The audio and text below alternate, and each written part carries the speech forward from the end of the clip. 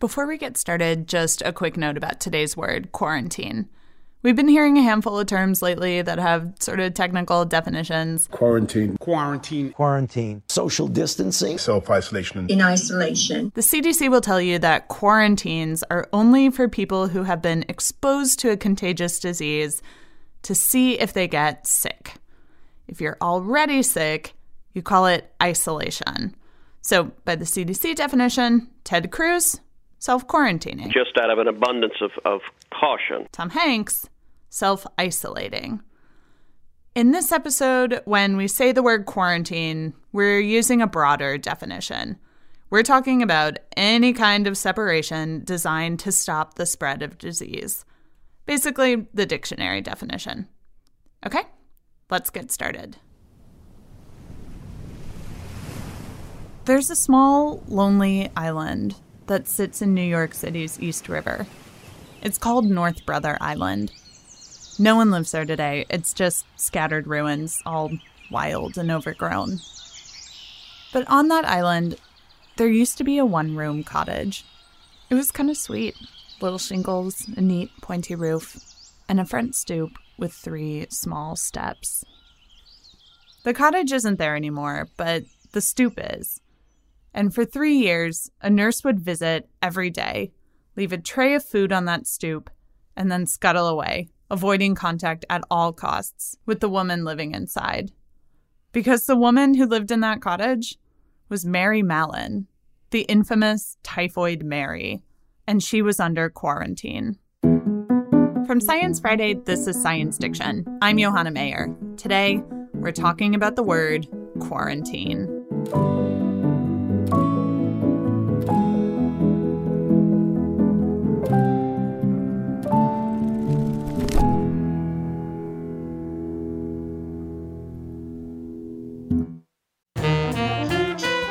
Each election season, political memoirs abound, doorstops that sometimes divulge more than intended.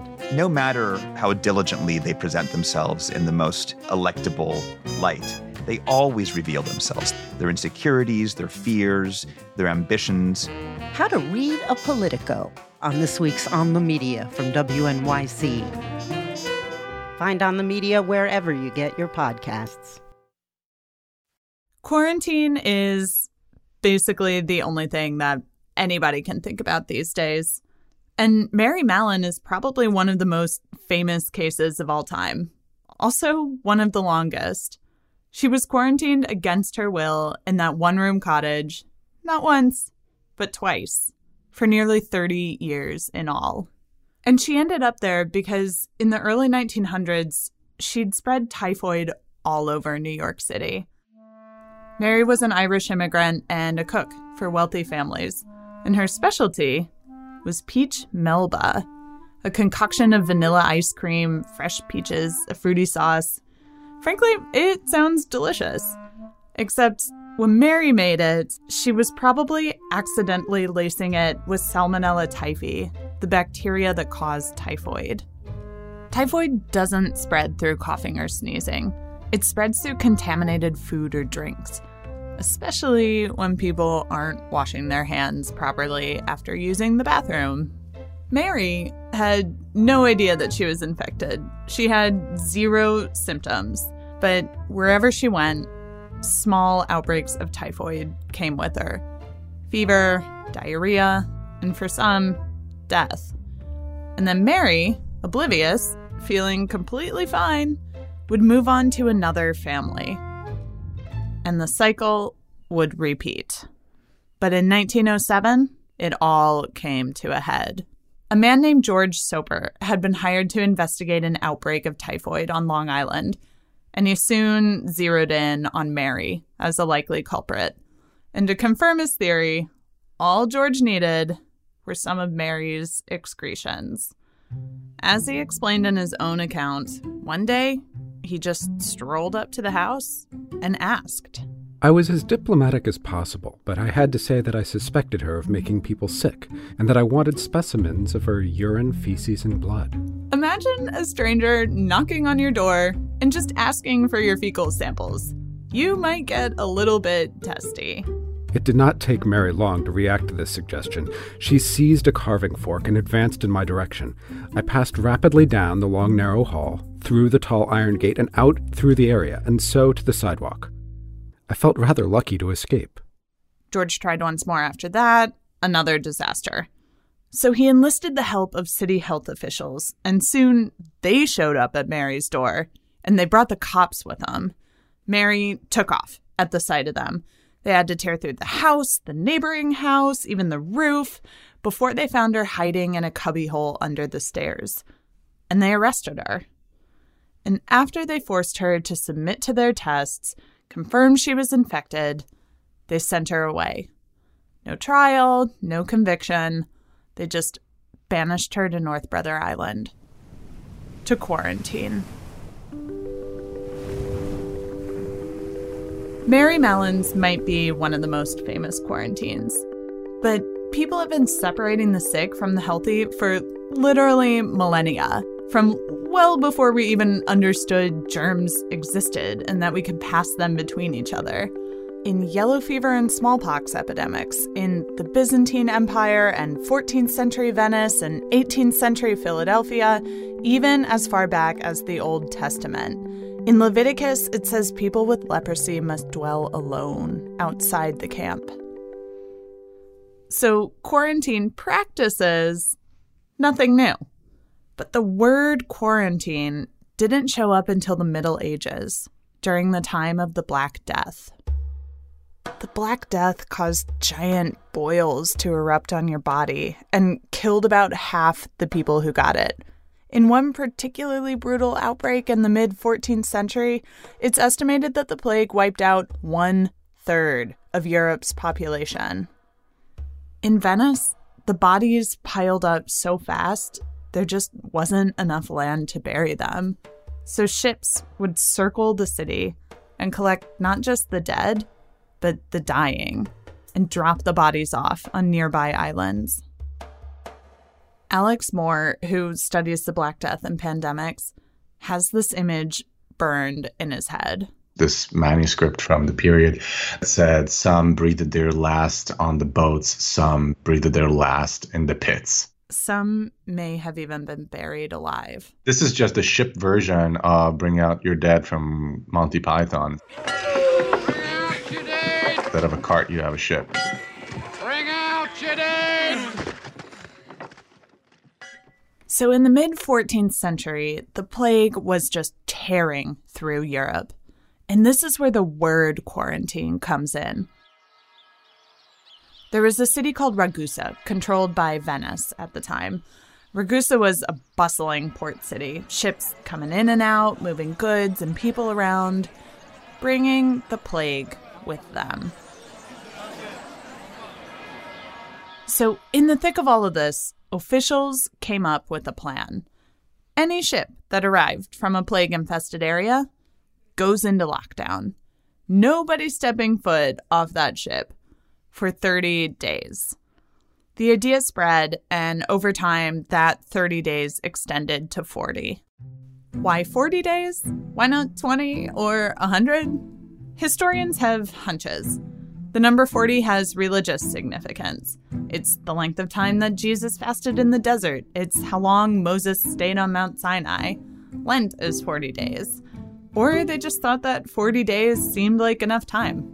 Enough time for everyone on the ship to either clear or die of infection. Whatever the reason, they landed on 40 as the sweet spot. And if you speak Italian, maybe you can guess where this is going. In Italian, quaranta means 40. So they called this period of isolation quarantino. And in English, quarantino becomes quarantine. So there you go. Ragusa definitely wasn't the first place to establish a quarantine. But the word for the thing that so many of us are experiencing right now, it all goes back to plague-ridden Ragusa, to those ships locked up in port, waiting it out. Throughout history, in the face of outbreaks, disease, death, people keep landing on this one solution. Separate the sick and the possibly sick from the healthy, and maybe the healthy will stay that way. But quarantines, they're just one trick in the book.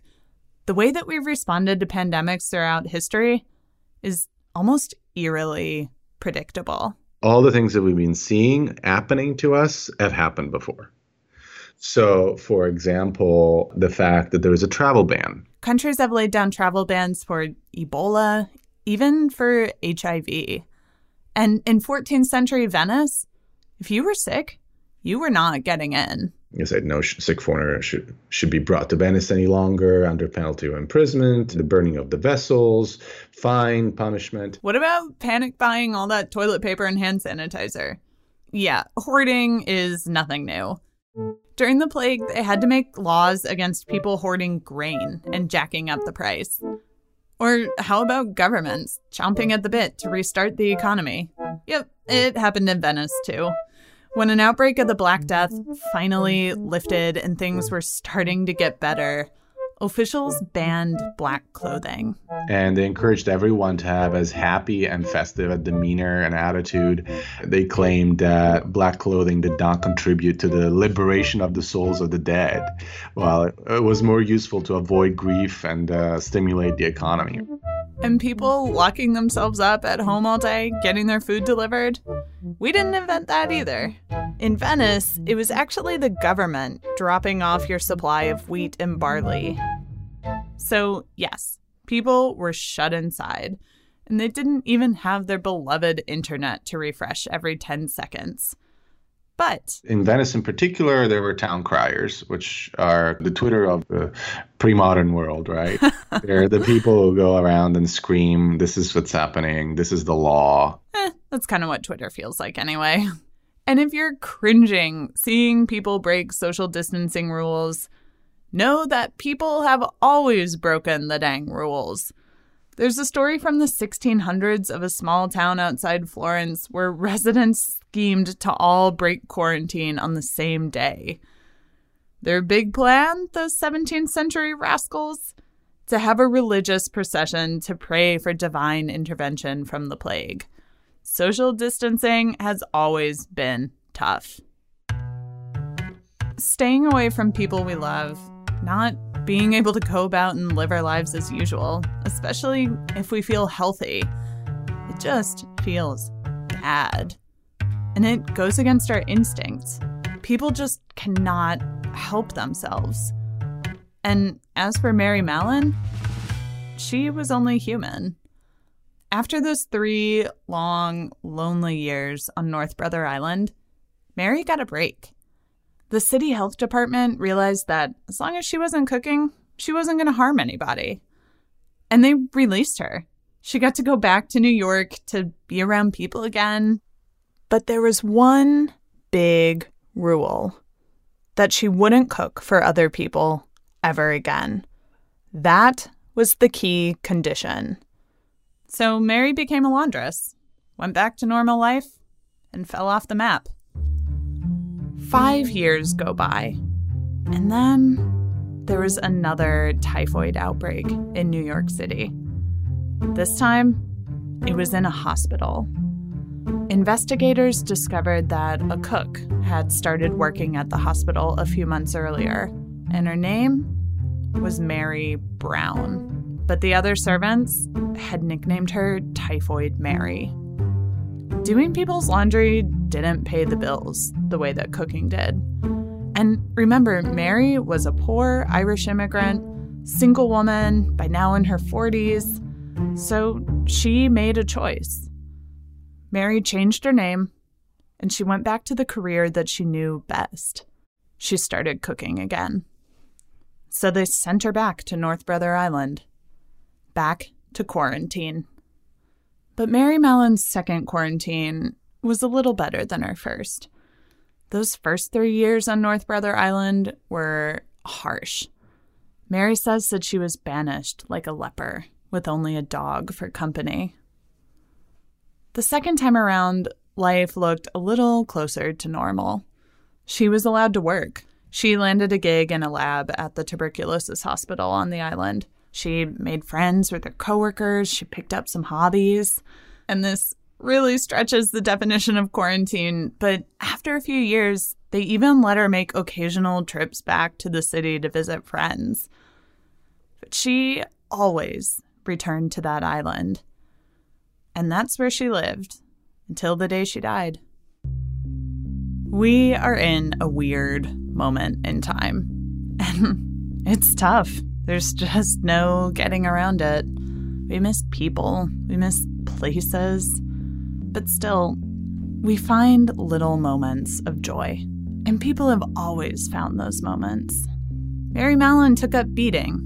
She once made a necklace of tiny blue glass beads that she gave as a gift to the wife of a friend. For me, it's this giant magnolia tree on the end of my block. It is just heaping with pink blossoms. It's just come out of a long, lonely winter, and it's bursting back to life in its most festive colors.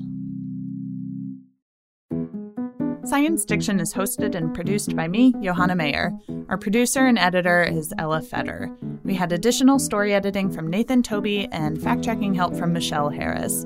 Our music was composed by Daniel Peterschmidt. Charles Bergquist played the part of George Soper. Special thanks this week to Alex Moore, Carl Apun, and Judith Waltzer-Levitt. If you want to learn more about Mary Mallon, we recommend Judith's book, Typhoid Mary, Captive to the Public's Health. As always, we have some bonus info and further reading up on our website.